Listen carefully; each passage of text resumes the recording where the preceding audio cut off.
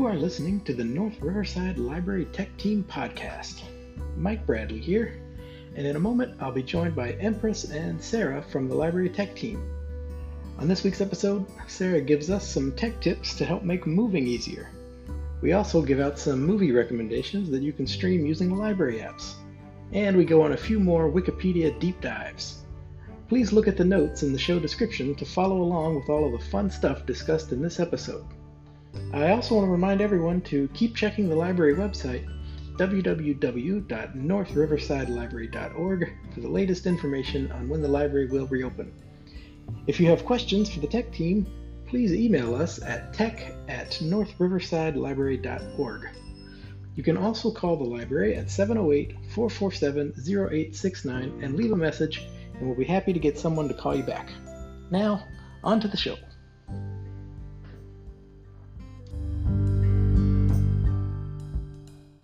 Well, then let's jump into it. So you just moved, again, what was this, maybe a week or two ago? Yeah, about 2 weeks ago now. 2 weeks ago, so are you feeling a little bit more settled in?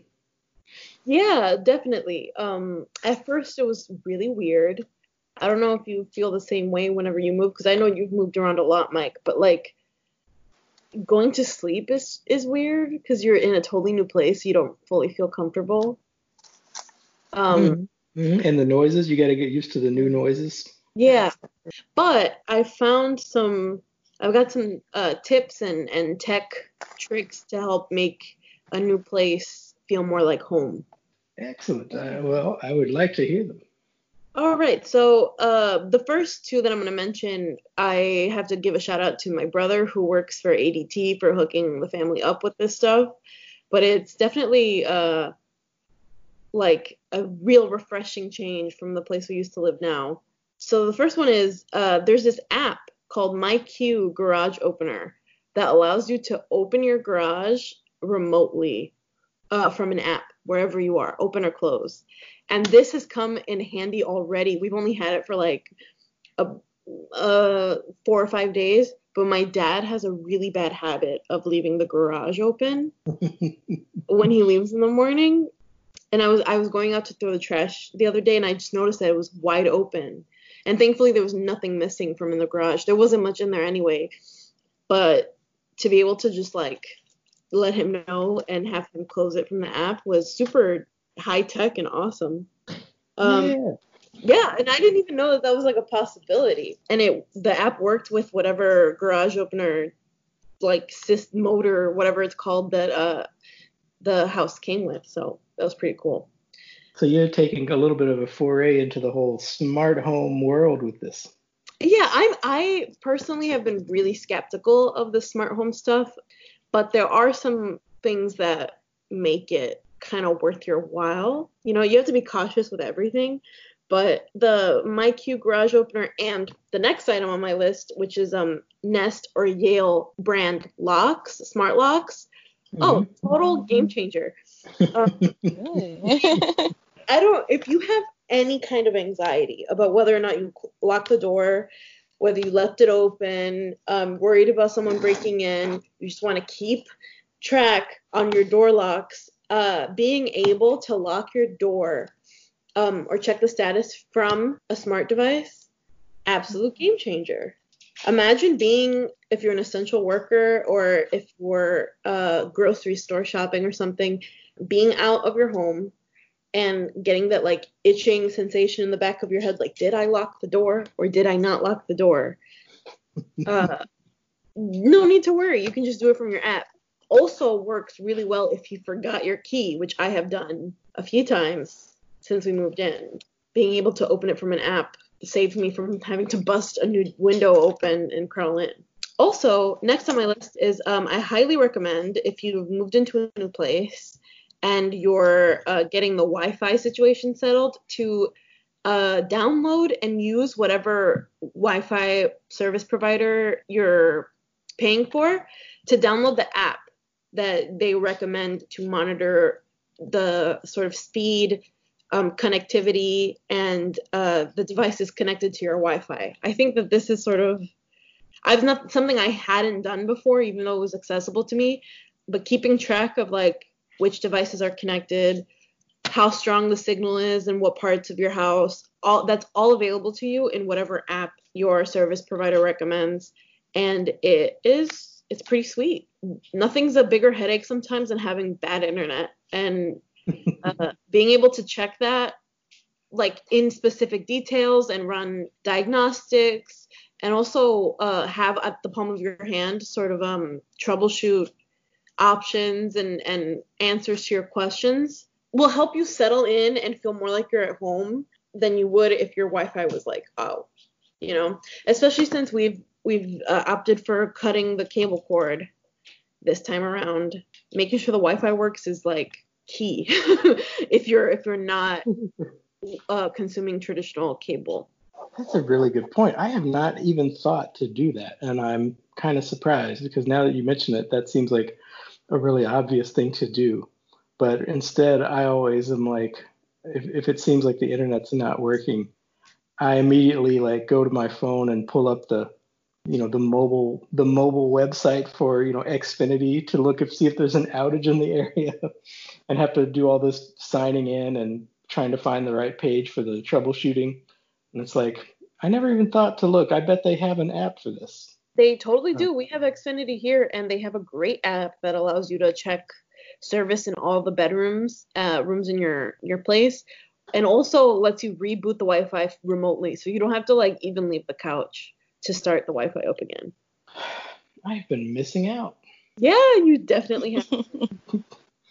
And the final item on my Mount Rushmore of things to do after moving into a new place, techie things, is I personally don't feel at home unless the vibe is right. And the best way I've found, and it's something I swear by now, I've been preaching, singing praises of this item since I got it, is Philips Hue smart light bulbs. These light bulbs can go from bright white to pink to purple to green at the touch of a button. It's super cool. They're energy efficient, which is really great. And you can set whatever vibe you want from an app on your phone, or if you're into the whole Alexa, Google Home thing, from a voice command. So you can literally walk into your room and be like, Alexa, pink lights, and your whole room turns into a nightclub. It's great. You are truly living the 21st century dream over there. You got the smart locks, the smart garage, you got the smart lights, the managing the Wi-Fi from your phone. I feel ashamed that I'm not doing any of this stuff. I agree. Me too. I have not embraced. We actually do. This apartment that we moved to now, it has smart locks on the doors. So when I, instead of using the key, I have to come up and you have to like tap it, and this little touch screen appears on the front door, and you type in a PIN number to get in. And that's as far as I've gone. They have an app that you're supposed to download so you can do open it remotely or check on it. And you can also use it to manage the thermostat, for the air conditioner. And I have not even downloaded the app. I just go and just touch the things, I don't, I haven't downloaded. My wife does it all the time. And she's like, why don't you do this? And I'm like, well, because I can just walk right over here to the wall and, adjust the temperature. And I guess I'm suffering from like smart home, skepticism, and I don't even use what's available to me. So you're far ahead. Well, I found the Philips Hue light bulbs on TikTok. So I like ran to Amazon and ordered some because I am obsessed with like the light projectors or people having really cool bedrooms with like cool lights. I think that's so much fun. The rest of the stuff, however, I would probably be in your boat if it weren't for my brother who works with this technology like on a daily basis and sells it. But yeah, it's a game changer for sure if you give it a shot. I think it makes your life way more convenient, and a lot of these smart home features are really good in energy efficiency, which is good for the environment. So that sold it to me for sure. Okay. Yeah, it sounds like it sounds to me like it's one of those things where once you start using them, you'll wonder why it wasn't always that way. Yeah. for sure. Okay, I will check those out. And since I also moved recently, back at the end of March, I wanted to just give a couple of shout outs to some things that helped me. I was not nearly as organized with my move as you sound like you were with yours. You told us last week about how you used Google Docs to like plan out the layout for the movers and all of that, which was pretty neat. I didn't do any of that, and we are still disorganized, and we are still looking for stuff in boxes that haven't been unpacked. But that's neither here nor there. But I will say two things that have helped us moving during this quarantine is I'm sure if you've been ordering things from Amazon, you've noticed like the shipping is very erratic now. Mm-hmm. Even for the Amazon Prime, it's no guarantee you're going to get what you order anytime soon. Yeah. True. Um, That's true. One thing that I have really started doing and wondered why I haven't done it before is when I find something that I think that we need to get, I find it on Amazon, but then I will go and see if there's a way to order it directly from the company that makes it instead of getting it from Amazon.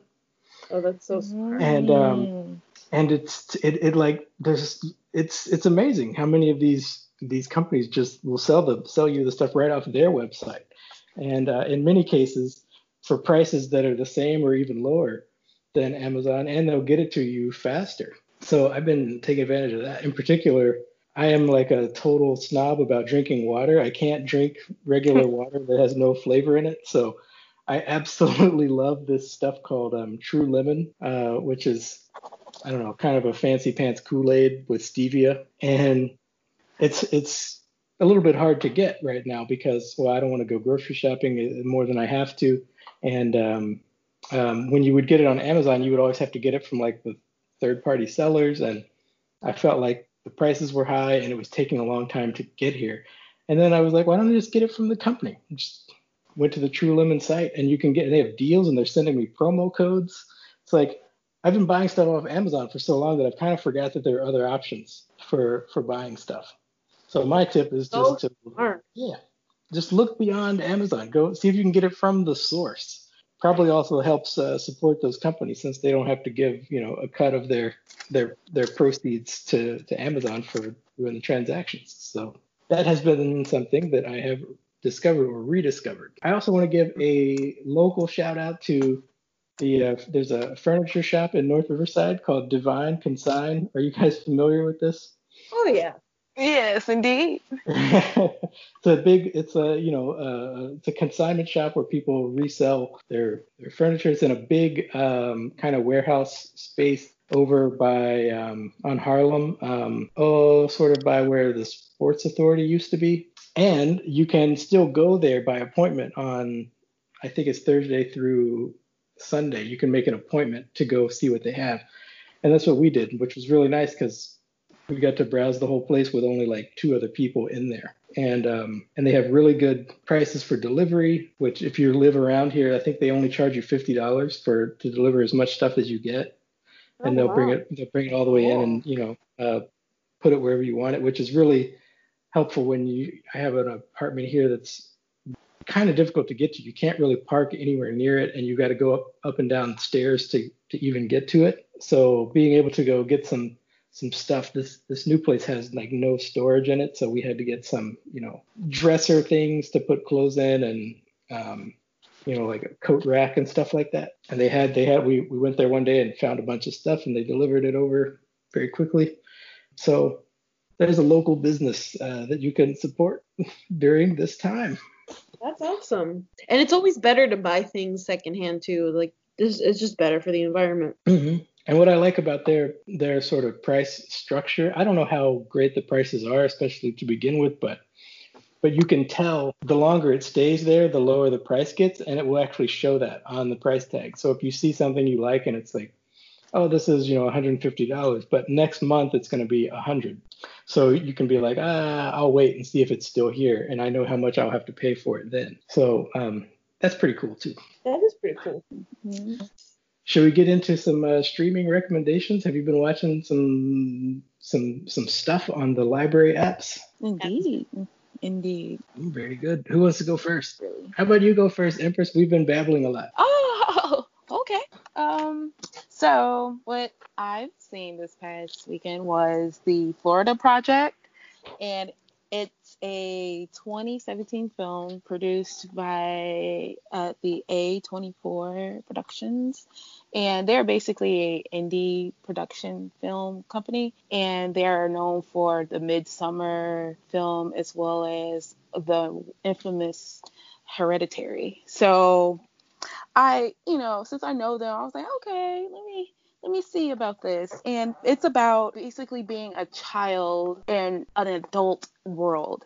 So basically, the children, which are Moni, Scooty, and Dickie, they all live in an inn called the Magic Kingdom, and it was actually supposed to be like referred to as the first inn of the area before Walt Disney Disney World was there, because the Florida Project was the original title for Walt Disney World. So basically they coincided with each other, but until over time it became Disney World. Then after that, they changed, updated, made it modern, and the Magic Kingdom, it was just more so outdated. And also it held those who were more so impoverished, and also a lot of children. So those children, Moni, Scooty, and Dickie, they were just out having fun, being rambunctious children as usual. And they actually bump into this girl named Jackie while doing something to their grandmother's property. She goes over and stomps at their door, and demands to have the kids clean up her stuff. And while the kids were cleaning up, they were having Jancy, which is the grandmother's granddaughter, of course, come out and help out. And at first, the grandmother was like, no, don't do that. But her mom was like, Moni's mom was like, no, they're just having kids. They're just having fun. In essence, it's like, it's like you're seeing children just being kids, and it's so cute to see that happen.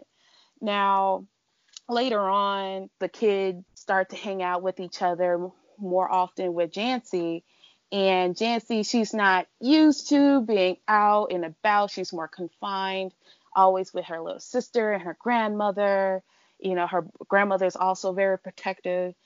And it's like she's starting to see this world, and she's starting to become more so open and willing to be a part of a group. And you can tell she's trying to show that she's a part of a group. And like eventually over time, Monique's mom, she loses her job, and she's trying to go to Scooty's mom for a job, and that doesn't work out.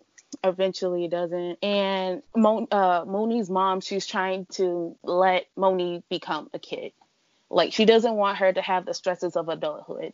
She just wants her to have a child life, no matter what predicament she's in right now. She just wants to have a child, like just have her in a kid's mind frame.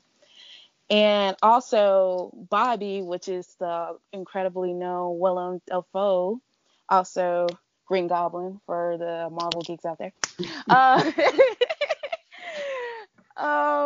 He's basically like, he's the manager of the inn, as well as like the caregiver of the children. He helps Hallie with her rent, because she was in ties with jobs. He also protect kids from other people trying to harm them. And also he was engaging with the children, because he knows that the world is so hard, and kids will be kids. They don't know. They're just children, and they're not understanding the harsh concepts of, getting older and, becoming of, more like influence, and how would you take things. And, he just doesn't want the children to have that type of, those feelings so early. Now, later on in the movie, the kids do a crazy accident, run home. Don't tell mom. Don't tell anybody. Hush. Don't say anything. And like that causes Scooty to stay home with her mom, with his mom, because she doesn't want any association with Moni and and John C. then that becomes more so a bond for John C. and O'Neill. But later on, Haley and Scootie's mothers began to fight. And when they fought, things start to become just downhill from there. And at the end, I would say that I was very emotional. I don't want to give away like the total ending of it, but like it gives like an emotion of, wow, kids don't know the idea of adulthood.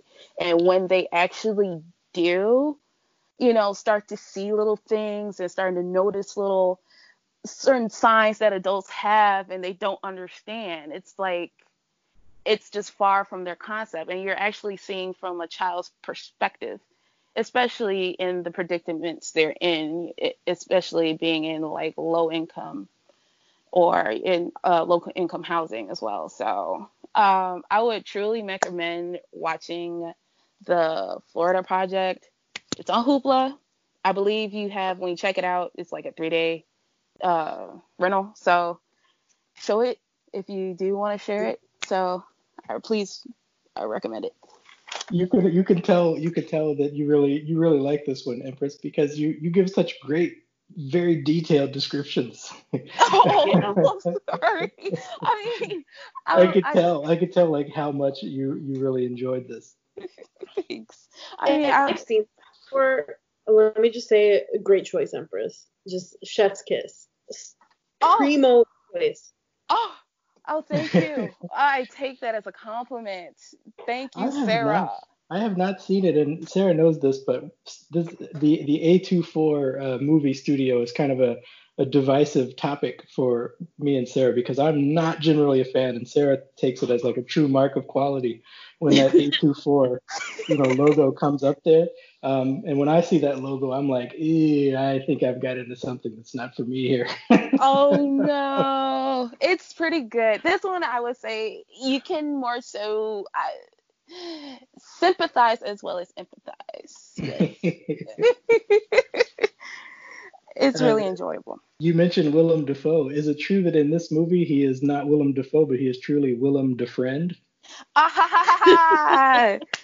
He was definitely my friend in this one, because when I saw him in when I was first introduced to him as the Green Goblin, I hated him. His acting skills were so great, I hated him. So I kudos to him, especially as his up in age. Kudos to him in this film.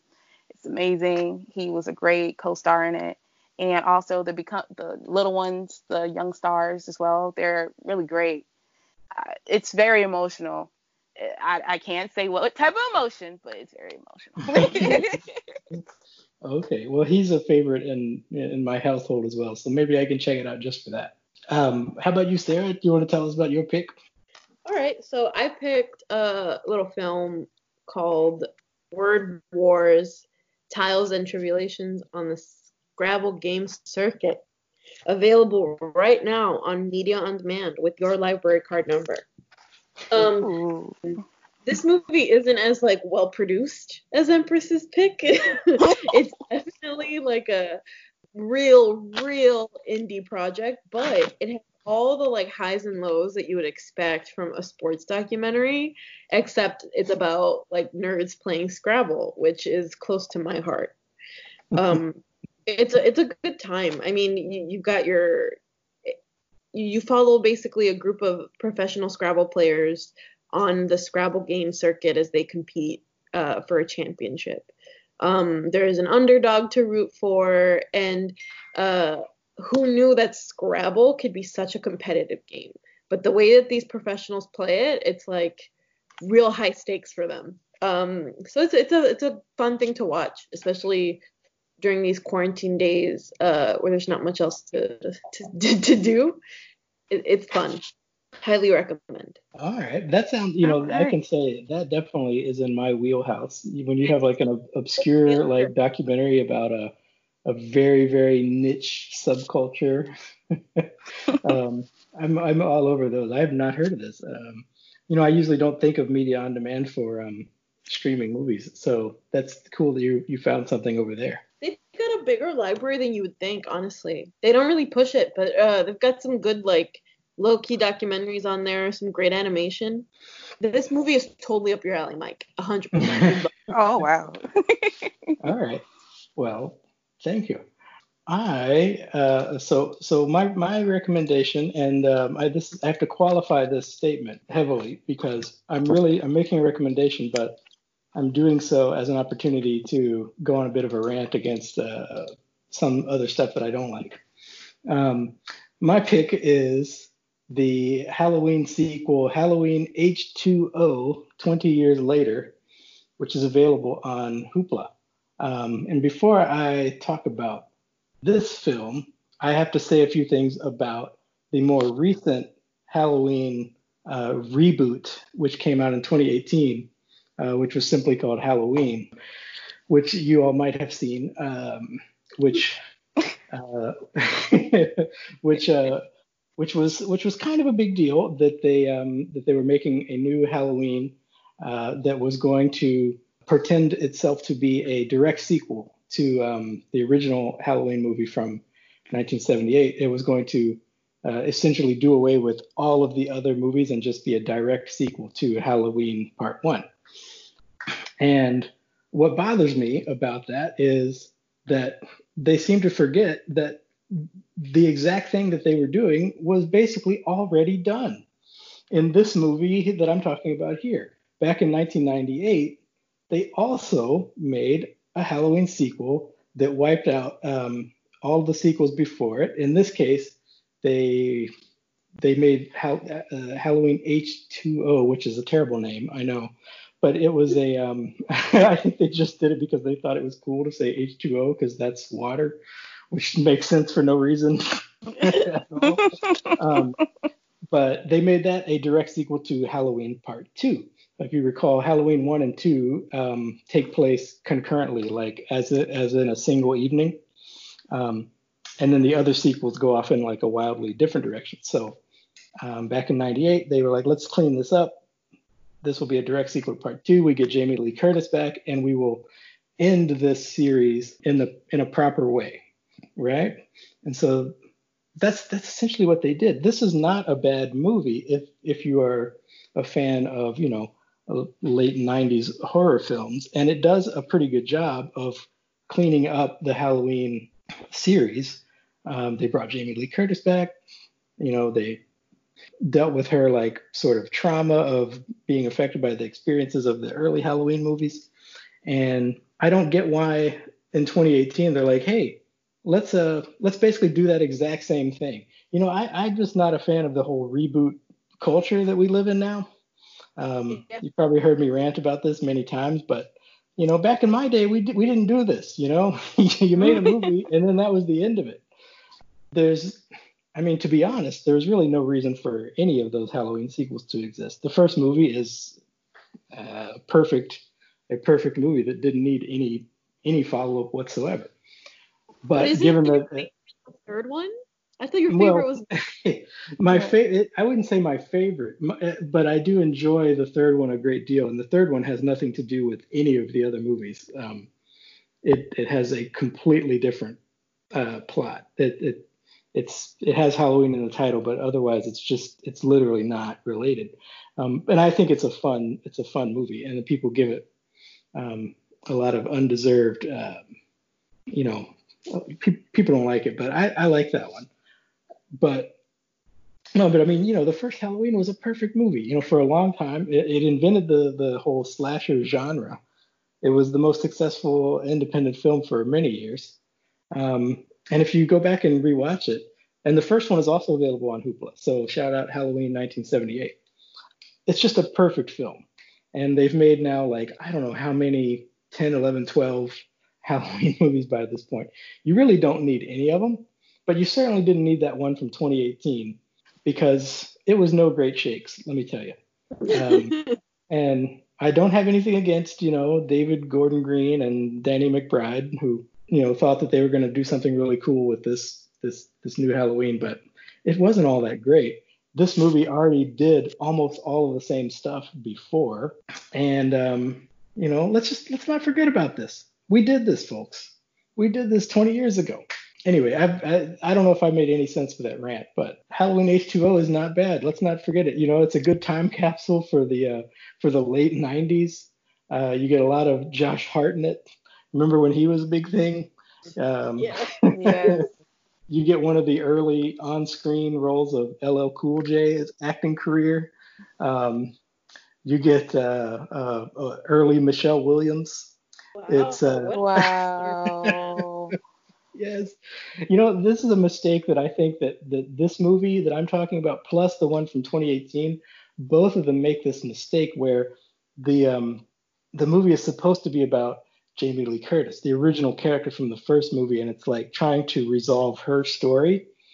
But for some reason, both of these movies, the one from the 90s and the one from 2 years ago, both feel the need to shoehorn in a group of teenagers and follow them around as well.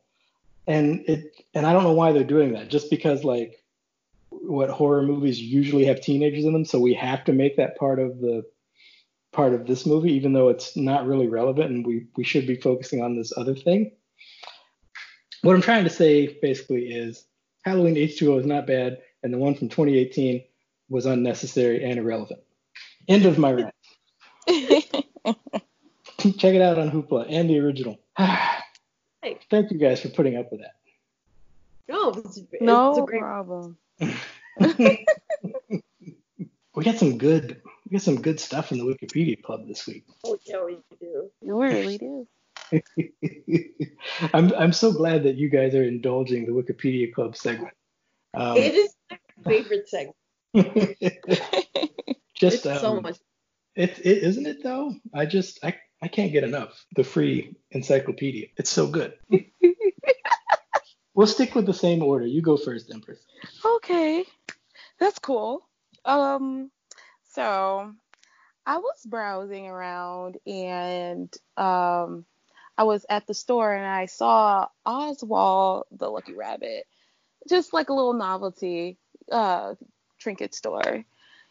Um, and I was wondering, like, Oswald the Rabbit. I've seen this character before, but like I and also I've seen it in, like little clip like short films, but I never really paid attention to it. So I did some digging on Wikipedia. So Oswald the Lucky Rabbit was created by Walt Disney, and he created a basically a total between 26 and 27 short films, and it was produced by the Walt Disney Studios as well as his brother Roy Disney and Ub Iwerks. So this was the first actual. Great name, by the way. That's a great name. I Yeah, know. It's really a wild name. These names in here are really funky. So it fits it fits the story, especially Oswald the Lucky Rabbit. Come on. His personality fits everything. Like he was speaking of personality, he was the first actual character Disney created with a sort of personality. So he actually studied the styles of Charlie Chaplin, and those styles were excuse me, those styles were more creative, and also he paid attention to the gag work. He wasn't piling gag on top of gag on top of gag. He more so made the jokes more so humorous, because at first when Oswald the Rabbit was first launched, he was grumpy, old, and like just very, very bad. And um, he, he when he gave it to the Mintz, the producer, he's like, no, scratch this. This is horrible. This was his actual first film. So Disney is like, oh my gosh, this is terrible. I put my whole life into this. Okay, let me start from scratch again. And he made him more youthful, more creative, more playful. And also, like I said before, he studied the Charlie Chaplin styles and used shadow effects. This is when he actually paid more attention to shadow effects and how it can be to his advantage. and also to make sure that those short films give some type of emotion, regardless if it's funny, upsetting, quirky. You feel some type of way while watching these short films. And he also was inspired by Douglas Fairbanks, which was a famous actor at the time. And he played in the Three Musketeers, and I saw that with my mom. I was like, oh wow, what a classic.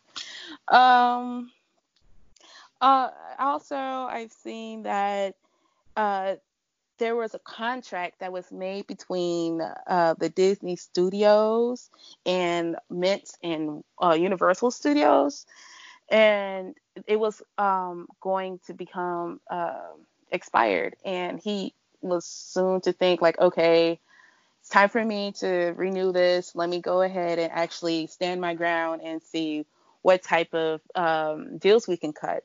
So they first offered him a 20% total cut from these productions, as well as he heard that his own brother-in-law went to went to his own production company, tried to hire some people, as well as trying to take some of the film of Oswald the Lucky Rabbit as well. So I was like, wow, that's kind of dirty. Also, like, what type of brother is he? And two, he wanted to sell it to Fox and GM. But Disney, he actually took up his pride, was like, you know what, forget it. Let me just walk away from it, and whatever let it be will be. And on his ride home, he started to kind of have the idea like, look, whatever I create and whatever I animate, that's mine. I'm putting all my rights to it, and I'm going to take this style and revamp it. So that's when Mickey Mouse came. So it's like, if it wasn't for Oswald, and that type of inspiration, Mickey Mouse wouldn't be here. So, but nevertheless, when he left, Lance took over and created over 150 shorts. And also he went to Disney's help at times. Also, he wanted his blessing, because he knew that this was his creation, this was his baby.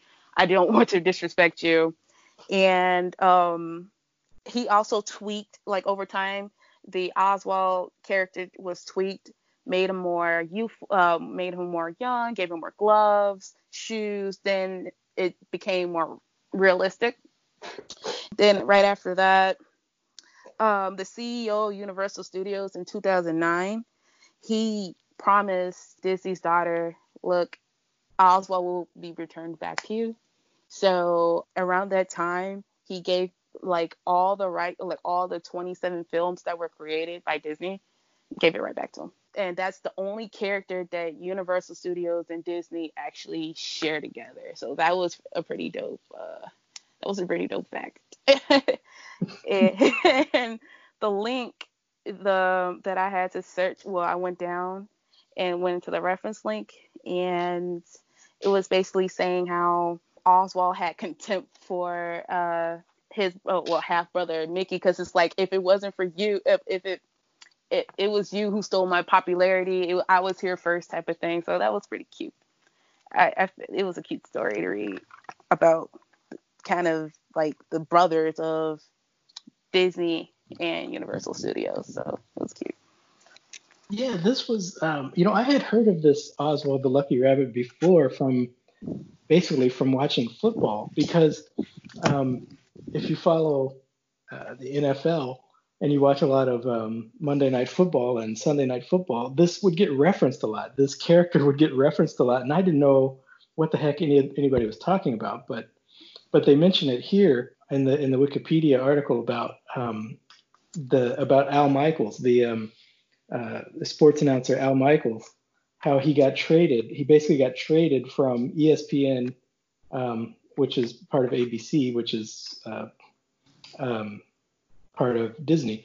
Got traded from ESPN to NBC back in the early 2000s. They traded this sports announcer Al Michaels. for the rights to Oswald the Lucky Rabbit. And when you Wow. watch when you would watch football games sometimes, you would hear Al Michaels talk about this. Like, yeah, I remember when they traded me for Oswald the Rabbit, and I thought they were sort of joking. Like I didn't know all this time I never knew what they were talking about. And then I find out now that yeah, that was a real deal that actually happened. Wow. That's And crazy. it's pretty amazing. And I was also found it really interesting why that they wanted to put Oswald the rabbit into this totally unrelated deal. And they talk about how it was because they were going to be making a video game, right? Yes, the They were epic. going to make a video game around this character. This was in the early 2000s, so they had to pull off this deal to get the rights transferred. And it made me think animation is such a strange industry in which people would even think to pull out a character from such an earlier time. Because the Oswald characters movies were what back in the as far back as the 20s, right? Yes, The 1927. That's 20s, and then in the yeah. 2000s they're going to make a video game around this character from the 20s. That's amazing. I don't think that happens in like any other field, that anyone would even know or think to do that. But I guess animation has always had like this long history and like a respect for its history. Absolutely. It's like he's so old he's new, you know? Or like it's like that one car you keep in the garage, that nice old 1980 Oldsmobile coupe. You keep that in the car, but on Sunday, on a nice July Sunday, you whip her out. It's just brand spanking new to you. Or I guess also, or maybe it's just, that animation has like a sort of timelessness that other, forms of entertainment don't have, right? Like how when I was a kid, think about like, in the 80s and I'm watching, Looney Tunes. I don't even have any idea at the time that what I'm seeing is stuff that could be from the 40s or 50s, right? True. I thought they were still making those new cartoons for me then. And people now probably still watch those, even though they're just as old now as Oswald the Rabbit was back in 2000 or whatever. So that's that's always been, kind of an interesting thing to me. I'm glad you took interest. I was hoping. I was like, oh no, this is the animation. Oh no, I was No, that prepping. actually that cleared up a mystery that I had just vaguely heard about over the years. So thanks for that. Um, Absolutely. Wasn't there was an episode of The Simpsons about this? Really? Oh, I Not didn't like know this. exactly about, but there was an episode of The Simpsons where they meet a hobo who was like actually animated. This I don't know if it was like a cat or something. Whatever, irrelevant. But No, intrigued, but I there is an missed episode it. of The Simpsons that sounds like that. Wow. I have to. Anyway, for my pick, I'm bringing you guys to the Wikipedia article on Demon Cat, also referred to as DC, which is the name given to the ghost of a cat said to haunt the government buildings of Washington, D.C. in the United States. Now, this article, I will admit, kind of sucks. I'm not fully pleased with what this article looks like. There's not a lot of explanation. It's not a very long article, and the references are like point to the 1800s. But if you look, none of them were published before 1989. So I don't know where they're getting this information from. Demon Cat was something that I heard about in like a beginning reader kind of book that you get in school, like in second grade. I have a vague memory of reading a story about Demon Cat and how, in the catacombs of the Capitol building there's these cats, and one of them still haunts the U.S. Capitol to this day. which I always found was kind of interesting. It's like a funny urban legend, and I wanted to look into it more for this Wikipedia club because it's something that always like stuck in the back of my mind. But the article itself doesn't really go into much detail. I guess because it's like a made up story, there isn't really any like hard evidence or facts or like reported history on it. So that's okay. I really wanted Demon Cat to be real, but I guess it's not. One funny thing that this article does reference is that the sort of security guards or the people who are on the Capitol Police Force back in the day were like notoriously unqualified drunks that would be on patrol. And so a lot of the tales of Demon Cat and sort of the sightings reported of him or her were made by these like unreliable drunk security guards. Who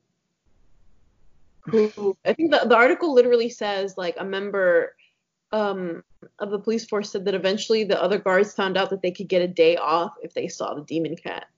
So it just became this sort of excuse for these like ne'er-do-well patrolmen. So it was kind of funny. I was expecting like a lot more pomp and circumstance and like a great story for Demon Cat, but apparently no, it's just a big joke. And he hasn't been cited since the 1940s, so turns out he's not real. I found a few things interesting about this Demon Cat. I had never heard of this, but this was completely new to me. One was that first that they called it Demon Cat, that they didn't just call it Ghost Cat or something, that sounds a little nicer. They just went straight to Demon Cat, which is pretty hardcore. Very. But that's funny that you say that you read about this in one of those beginning reader type books, because that's what I thought of when I read this. Is like, this sounds like something I would have read about in those sort of story collections that you see as a kid sometimes. I remember back in my day there was a lot of like, oh, here's a book about all these people who disappeared, mysteriously and were never found, and they have a name like, Vanished, or something like that would be the name, and it would be just a collection of these stories, or mysterious places, Bermuda Triangle or whatever. And I would read these little books and get just terrified by them. And this sounds like the kind of thing you would read about in something like that. And 100% it was.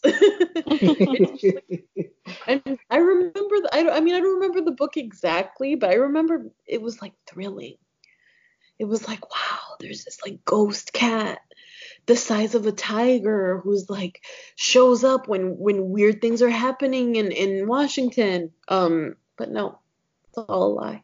That's the way it goes with those books too. I can't remember what any of them were either. I'd like to go back and try to find them, but there's no way. I can't remember, what the exact titles were or anything. And who knows if those things were probably just published, one time and that was it. Mm-hmm. Or like owned by Scholastic and stuff. I've tried to look for some of them actually, and you can't really find them because they're not like public domain. It's just owned by Scholastic. You have to get access to their library. Mm-hmm. Was the Scholastic like book fair scene still going when you guys were back in like grade school? Was that still a thing? Oh yes. The best day of the year. The days. Every child marked that day on their calendar. Every child begged their mom for $5. Oh, I'm glad that's still going on. This is bad radio, but I saw a meme over the weekend that was really funny, and it was just like, it was like a kid who had like a whole bunch of like money coming out of his jacket and stuff, and the caption was just like, rolling into the Scholastic Book Fair, about to come out with 4 Goosebumps books and a Lamborghini poster. I remember they did have Lamborghini posters. Oh man. Well, that was good. Demon Cat was good. My favorite little tidbit in there was about how the Demon Cats was the name of one of the roller derby teams in Washington D.C. Oh which yeah. is That's a which great name for a roller derby team.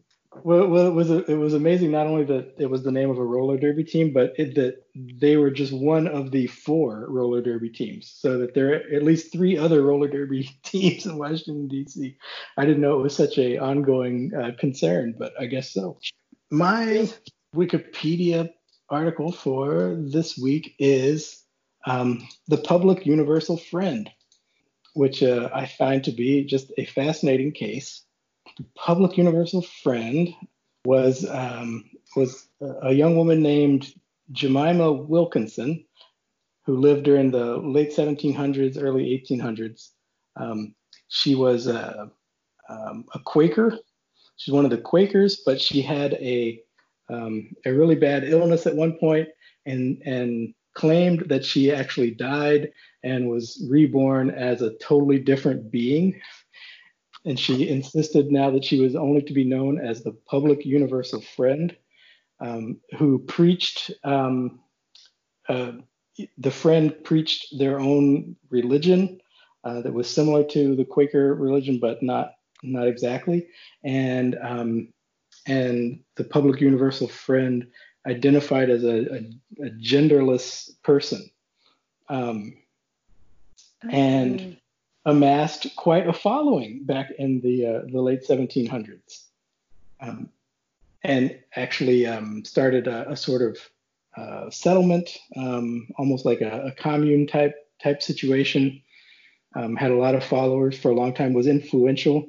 Um, what I found, well, two things happened when I read this about this person.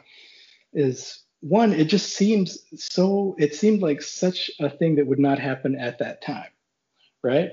Mm-hmm. It totally seemed like something that I would see happening like now, but not happening in 1700s. Even just the name, just someone calling himself Public Universal Friend. I didn't know anybody would talk like that at that time.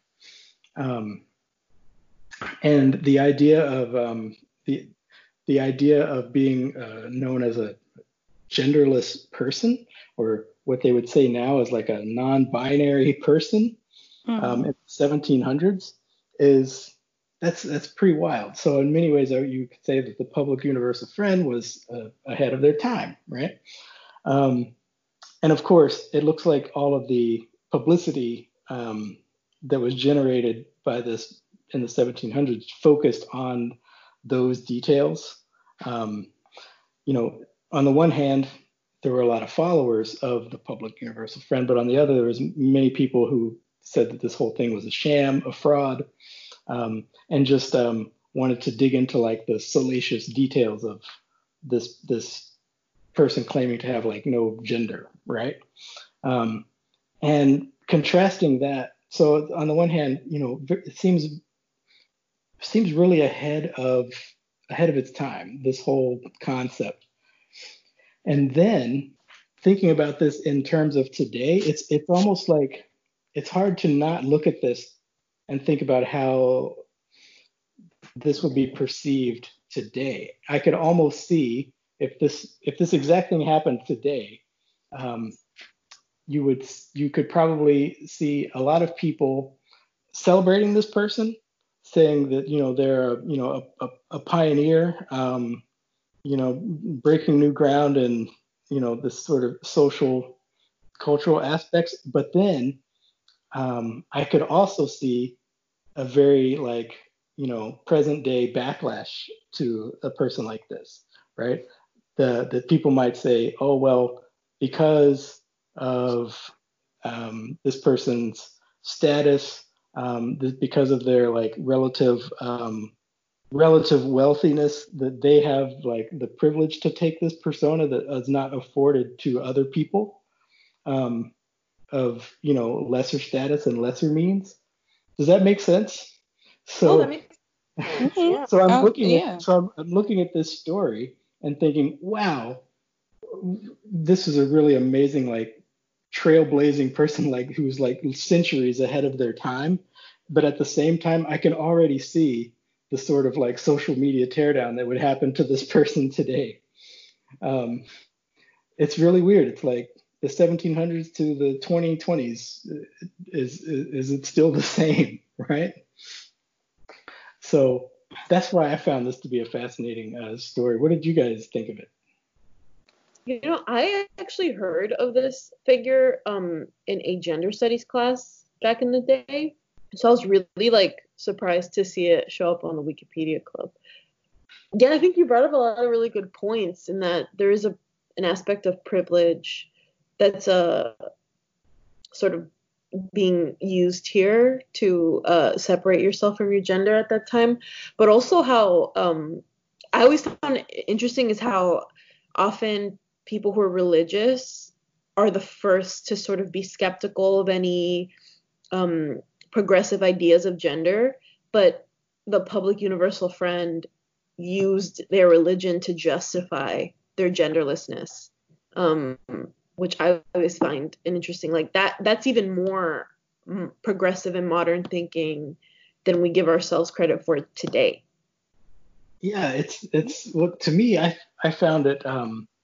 It seemed to me, looking at this from like a very just in the most favorable way, what I found most, I guess, impressive about the public universal friend is it sounds like to me like a person who essentially didn't care for the reality that they were living in, and literally managed to sort of construct a new reality around them, right?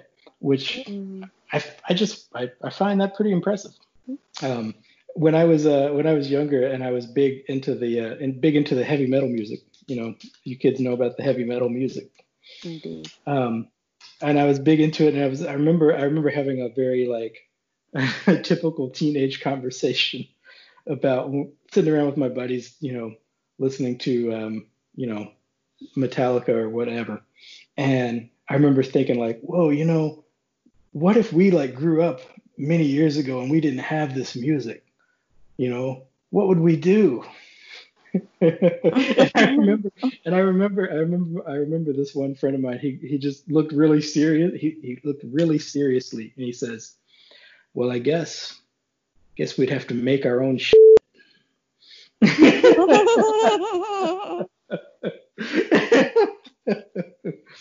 And in a way, that's kind of what I see going on with Public Universal Friend. They weren't happy with the way things were, and they made something new. Yeah, So that's good. That's why I found it interesting. I'm glad you guys enjoyed that as well.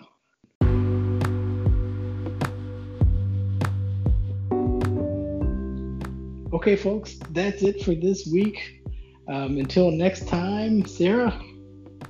No, let's not do me first. Like, I have no idea. Okay. All right, so we'll see you all next time. Until then, Empress.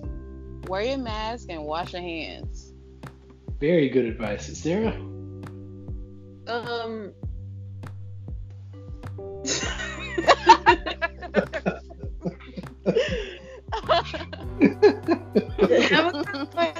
don't know. Oh my goodness.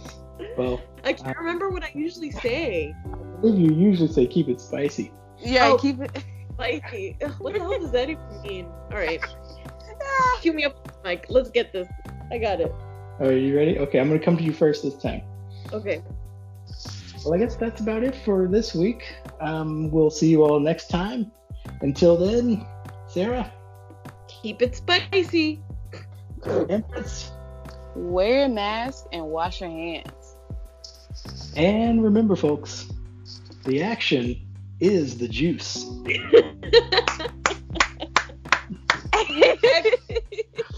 That was a good one, Mike. That was a good one.